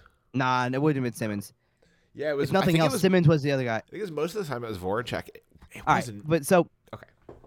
But my point being, we sit there and say, oh, it elevated his game a lot at that time because they were really good, right? Obviously. Yeah, it elevated him from a 30-point player to a 50-point player. My point though is that he wasn't going to be the permanent solution there, and they never made him that. If you draft a player and say, listen, we're going to put you next to two of the best players on the team, best players in the world at the time, all that type of stuff, you're going to eventually, if you do it with some consistency like Colorado has, or even, let's put it this way, David Pastrnak was a late first round. I saw people talking about that because Pastrnak went 8 picks after Sanheim. They already needed a defenseman anyway. So, but again, you put Pastrnak next to Patrice Bergeron, who, again, there's another guy who's eventually a Hall of Famer, and Brad Marchand, and you go, and it's not just about where they are as players at that time per se. It's the consistency of doing it. That's your how many years has that been the top line for those two teams? A long time. Right. So of course the Since player Pasta who's came up, basically. right, but of course eventually they're going to get to a skill level that matches their line mates because it's done consistently. They've It's just already got the talent. osmosis. They've already got the talent to make it there, but then you keep them there, and even when they go through little droughts and don't score and have issues and things like that, you make up for it eventually. And guess what? They become so good at their positions and in their roles that they start educating the others and saying like, hey, like second line guys, third line guys, this is how you get better. This is how you eventually, literally, this is how you eventually take my job. Like they set the bar so high for guys who want to be in that spot that it's come take my job then. And, Yep. and the only way to do that is to reach a level that you haven't been at before. And the thing is, the Flyers don't have a guy who's passing Claude Giroux to do that. So, Boston Bruins second line for the playoffs. Oh, Charlie Coyle centering Taylor Hall and Claude Giroux. I think at that point Claude Giroux would play center. I think they'd love it if they could move Charlie Coyle back to third line center. I don't know. I think Claude's been so good on the wing. Okay, I think he takes the draw, but I think Charlie Coyle plays. Let's do this one then. Let's do this one instead. Claude Giroux on a line with Taylor Hall and Nick Foligno. Oof, that's nasty. That sounds interesting. Nasty. That is a whole lot of nasty. I'll tell you what. And also Taylor Hall. I really hope it's Colorado though, because I really don't want to have to get behind the Boston Bruins for a playoff run. Man, you're not wrong. Give me Colorado. Give me Colorado. Give me. I'm trying to think of who else. What other team out there that we were thinking was a good fit? Hey, you ready? You ready? What? Left wing Claude Giroux. Center right wing Matthews Marner. Stop. No, I'm saying it's good. It's just I don't know if they or Tavares Nylander. Is that better? Oh man. They could do whatever they wanted with it. I'm trying to think. The crazy part is he's probably on their second power play unit. Ridiculous. Yeah. Ridiculous. I'm trying to think if there's anywhere else that he could go that would actually make a lot of sense like that. Like that, where you think about it putting a team over the top. Calgary. I thought that for a second. I could get behind that. Gaudreau, Monahan, Giroux. Nah, because they'll keep Lindholm there, so he'll go. Giroux will play on the line with Tkachuk and Mangiapane. Oh my god! Ooh. Oh my god! Mangiapane scores 40 this year. Claude Giroux and Tkachuk on the wings. Oh god, who wants to play against that team? I mean, even then, you know who you're taking off of that line. You're taking Backlund off that line. Maybe he's a third liner on that team. Honestly, it probably is if you don't want to interrupt the vibe. I mean, I'd have to see. He doesn't play. By the way, he won't play with Monahan because Monahan kind of has been all over that lineup. Just trade him to Tampa, and everybody's hitting one-timers from everywhere. Oh God, where would he even slot in on Tampa? He would be third. He would be Steven Stamkos when Steven Stamkos is hurt during the whole playoffs. Oh, that's not going to happen. I think Stamkos is good to go. I hope so. I certainly hope so. Well, anyway, all right, never mind. Prove it to me, Steven. All right. Well, anyway, back to try to wrap this whole thing up and also get off of like everything. Like, there's so much to try to talk about. All right. How about we finish with two things really quick? First of all, being the fact that yes, by the end of this week, as much as we've been talking about this, they did win 2 games. They did win 2 games. And what's next is, all right, you got your first back-to-back wins in like 6 weeks, something like that. It's close to. And I don't know. What do you do from there? You know, you've got the Devils on the schedule. You've got Montreal. You got Ottawa. The Devils are now 1 point ahead of you again in the standings in the same amount of games played. And then Montreal is ranked 31st and Ottawa is ranked 30th. And you just took care of business more or less convincingly. I mean, was it the most sound sloppy? Right. Was it the most sound process? No. As a matter of fact, during most of the first period, as we were watching this 1-1 game, I turned around in my mind and I went, yeah, this looks like a game between two teams in the bottom quarter of the standings. It's exactly the type of game that is played between two bottom 8 teams. Sloppy. Right. Sloppy. Now, that being said, there is something to be said for winning games. They'll take as my key phrase when I posted takeaways was wins are wins at this point. And after the brutal week and after the brutal start to the week that they had, they will take it. Yep, So, and that's why I think we're still kind of in wait and see mode here. If they win 6 out well, of the next 8, definitely. maybe things turn around. If they I think that lose the 4 answer. out of the next 6, Well, because here's also where wait. I'm at with this. Let's make no mistake about it. You can beat New Jersey. You just actually have to have the effort.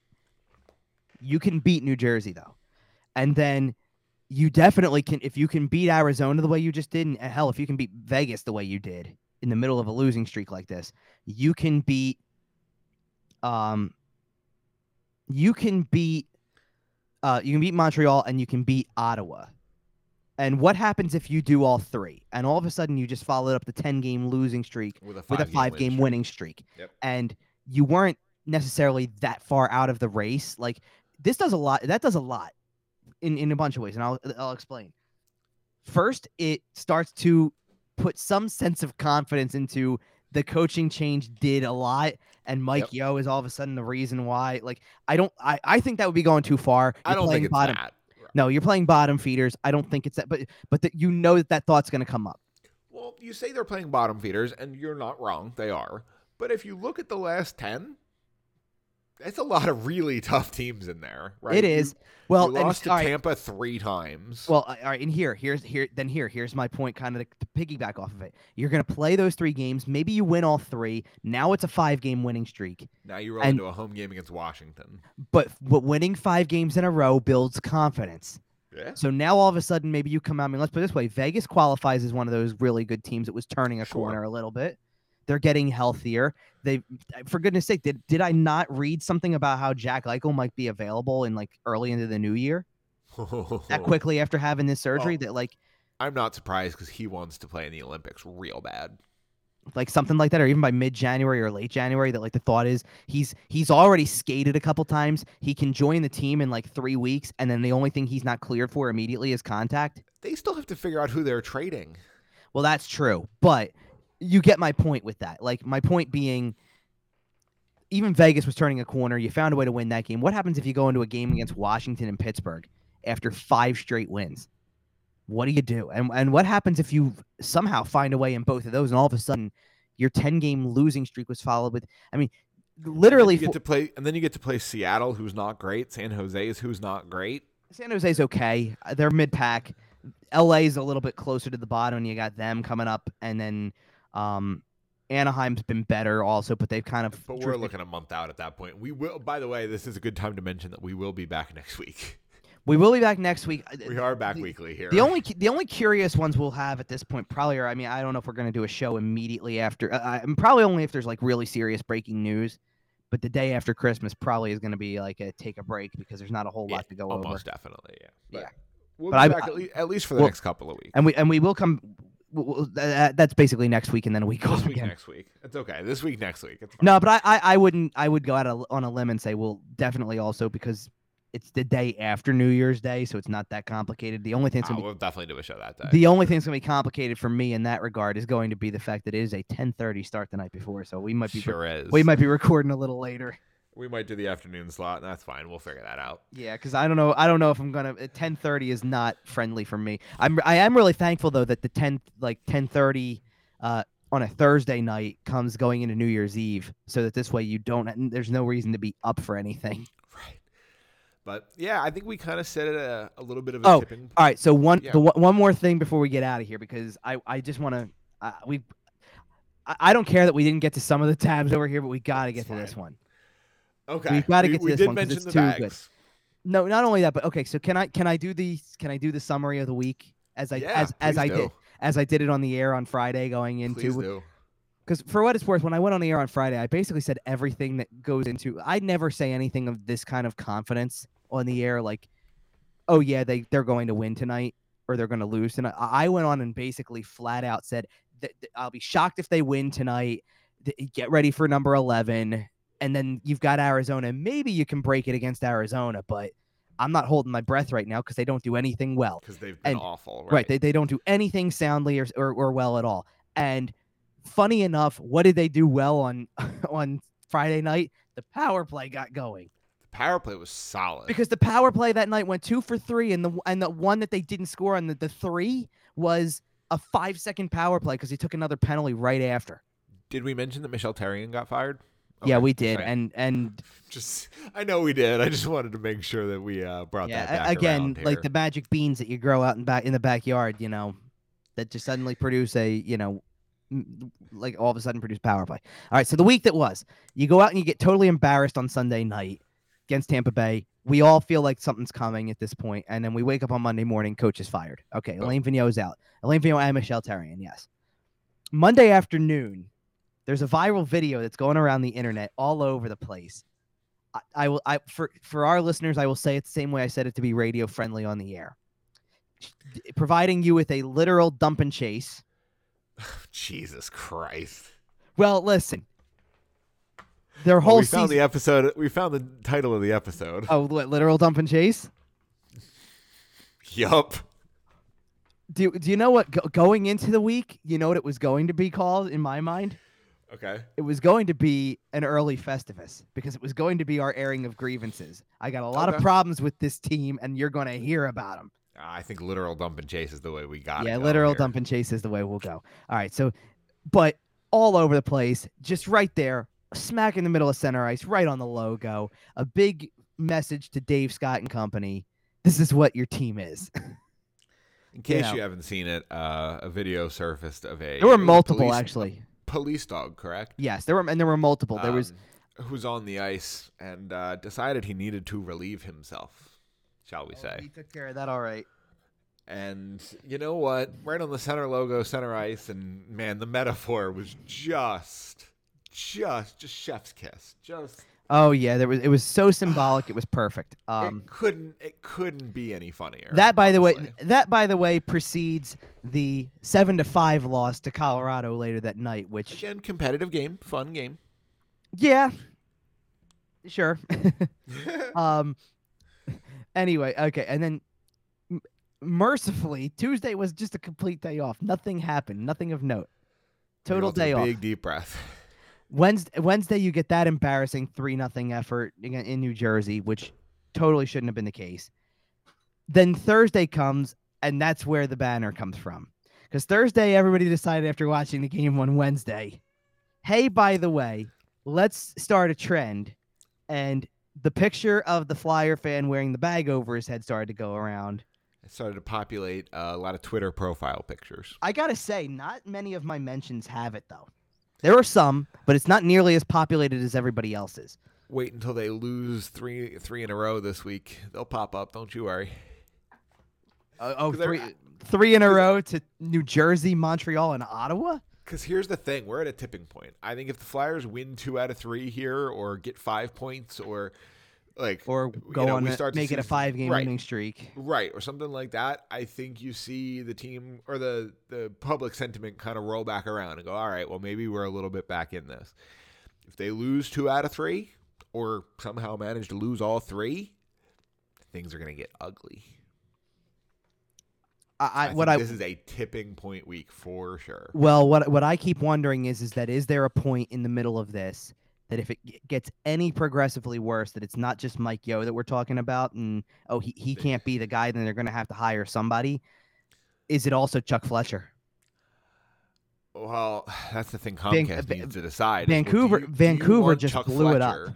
Right. Do you want Chuck Fletcher in charge of your next coaching process? Because that's the other thing.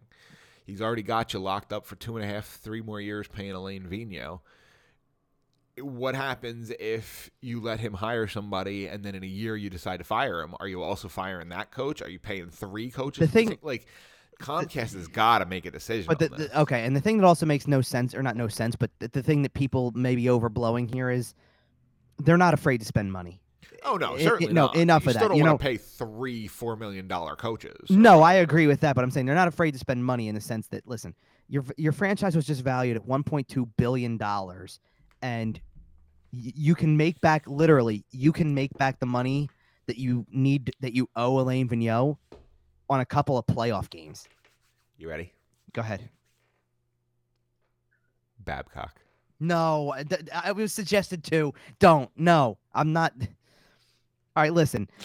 No, I do not want Mike Babcock in charge of this team. First Absolutely not. First of all, as much as I understand certain names that are mentioned, I'm also Sports. right. Like, do I get it? Sure, I do. And I don't think he's as bad as people think he is in terms of personality wise. From a media perspective, you have to be begging for it. Come on, Oh, the you'll get content is you'll get too quotables unreal. Please, the guy just turned around 2 days I ago know, and awful take. and said that a guy pulling off that move wasn't is it's cool, but it's Trevor not good for Zegras the and game. Sonny Milano team up for the For the goal of the sickest year goal at of this the point. year. The sickest goal of the year. Maybe the sickest goal since Andrei Svechnikov picked it up and did the Michigan. I don't, okay. Do you know why that bothers me? What was said? Not the goal. The goal was cool. The goal was Yeah. awesome. You know why Because that John bothers me? Tortorella looks like an old man yelling at a cloud. Just the Simpsons meme. No, because I don't need Robin Leonard just sending random tweets in the middle of the night about how the Flyers still have a dinosaur. That's fair. Because that's exactly the type of description that you're getting. Like, the basis of that take was that 20 years ago the guy would have gotten his head taken off. That was 20 years ago. Evolve, Right. evolve or die. Right. You know, and everybody's doing it, and you need that stuff. And this is what the kids out there are doing. It's what the cool kids are doing. Anyway, yeah, but this first of all, this thing has been really funny because pretty much everywhere you go, there's just people with the bag picture. It's the bag. Yep. But also the fact that now people are turning, like, honest to goodness, I think I did see it somewhere that I don't remember if it happened before or after they beat Vegas, but someone turned around and said, if they do turn it around and it becomes a St. They Louis have thing, to give away bags at the first playoff game. No, it's not that. Someone turned around and goes, is this their version of Gloria? Is this what that becomes if they do turn it around? Like some total gimmicky thing that just happened, this trend that happened, and all of a sudden it's the thing that everybody rallies because they are 2-0 in the bag era. Hey, Kevin. Hey, what? Yeah, guys. Get the bag. You know it's going to happen. They're going to do a cheesy video. Kevin Hayes is going to be in it. We all know it's coming. Oh, jeez. All right. I think it's time I want to see if anybody really shows up to the game on Tuesday with them. Oh, they absolutely will. I just need to see if that happens. They will get taken at security, 100%. No, you can easily sneak one in. Oh, they'll be snuck in, but I'm saying you will also see tweets of people who got them confiscated, 100%. Fine, whatever. Someone, you know what's going to happen also, though? Someone's going to be able to get a picture from where I'm sitting. A picture will happen, and if it does, it's still enough. Because I even said this on the air. Stuff like this doesn't happen and go unnoticed. People at the top see this eventually. This is Jersey on the ice. This is rent out the plane banner. This is up there with that kind of stuff. This is bad. Yeah, it's bad. This is Joe Must Go. This is this is bad. So there's your week that was. It could have been much worse by the end of it, but to start out with, Sunday through Thursday was not a fun time, and no, it was not. But it's why I've started, like, truthfully, it's why I started to stay off Twitter when I don't have to be. You know, like, fair enough. When they trust me, there's no better words to hear than they played on Monday night, the coaching change happened, Tuesday was today off. You bet it is. You're damn right it's a day off for me from this stuff. I'm not paying any attention to it. Oh, that's funny. But all right. I think that's just about going to do it. We had a lot to cover, and I think we did a pretty decent job covering the last month has been crazy. Yeah. And, until then, we will be back next week. I'm here to tell you that. It's going to happen. If something happens and Kevin's busy, I'll do it myself. I won't upload next week. Nah, I'll be good for whenever. Okay. I will be on. I will be here next week for sure.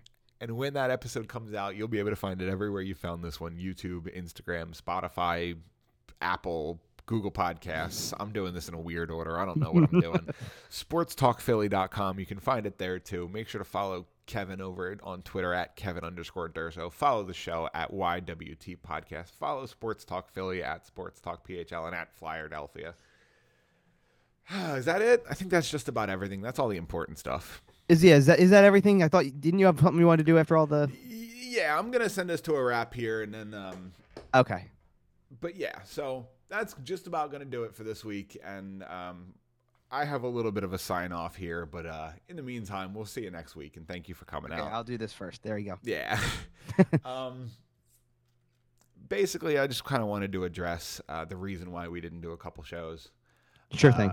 My grandfather passed on Black Friday, and we were kind of dealing with that in the weeks leading up to it, and then in the weeks since, ended up going home for his funeral and missed the last couple weeks. And I lost my grandfather. I lost a big important part of my life, but also this show lost a listener. He listened every week.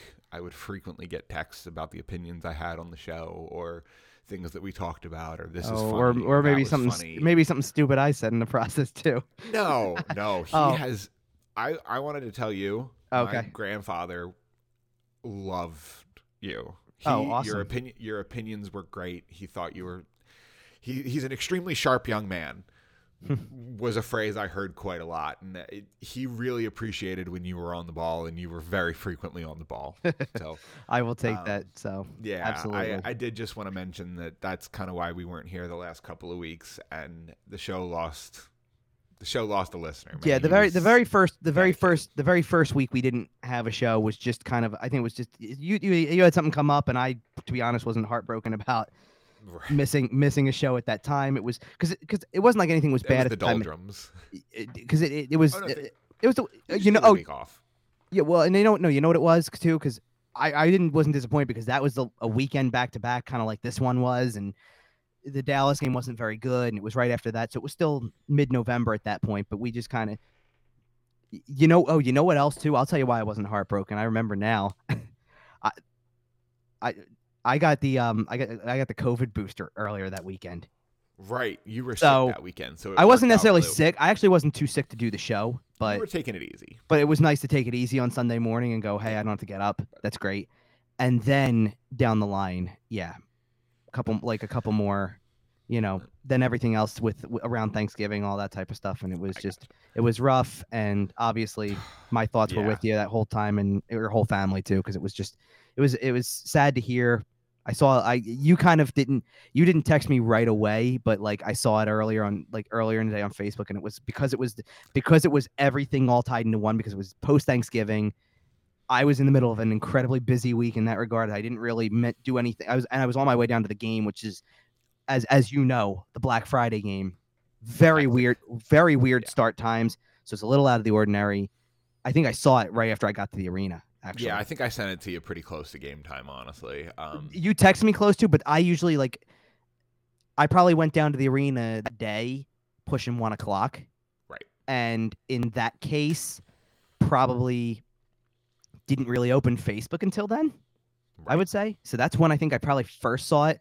And I kind of just knew already at that moment. I'm like, yeah, we're not having a show this weekend for sure. Yeah, no. And then I, knowing, because we've also disclosed this on the show, that you're not in the area anymore. You were for a long time. You moved out and Right. are in the Illinois, Chicago area, that kind of thing. So I'm like, that means there's also a trip home involved, and 24 hours of driving in a 4-day stretch. and that's going to mean that a lot of stuff, like they're going to, first of all, if anything, it means that for services, there's time that needs to be bought for people to get back. So you're kind of holding that off a little bit so people can get into town, which means it's not going to happen until probably, I would have guessed, like mid to late week. Friday. Yeah, mid to late week. And I'm like, so that means that you're going to be home for the weekend. We're going to need a little bit of time, We needed a couple of weekends off, which was fine, because actually, ironically enough, as timing would go, I wasn't going to be able to do a show on the 5th, at least, so ironically enough, like when you hit me with that, I'm like, listen, I was going to have to tell you this weekend, we can't do a show next weekend. Right. Or to go out and grab somebody to fill in for 1 week. So it worked out, but yeah, definitely was thinking about you and your whole family and stuff like that, and just dealing with it. It's, I haven't had to deal with something like that a lot lately. For me, it happened at a much younger age, a lot. The only grandparent that I had left passed the September of the playoff run, was literally in the middle of the playoff series, and the closeness wasn't as strong in that direction as it was with some of the others I had. Like the closest grandparents I had, the closest grandparents I had were for me were gone long ago at this point. I mean, at this point 20 years ago. So but there's you never you carry it with you no matter how long it is. So it Absolutely. is always and- it's still tough. So And he was my number one fan in everything we did, and we're gonna keep doing the show for him. At course. least I am. of you know. course. Well, and listen, here's the thing. That's the point too. Is you don't back down from, hey, it's not looking so good right now, and not do this because there's not an element of fun to it, and there's not an element of, listen, it's still worth it to be out there and to give people what they want. And there you go. That I think that's a good way of putting a bow on this one. Let's Absolutely. let's put the bow on it and get out of here. And then we'll hit the music to get out of here. That's the way he would have wanted it to be. So Let's give that music. we'll see you next week, guys.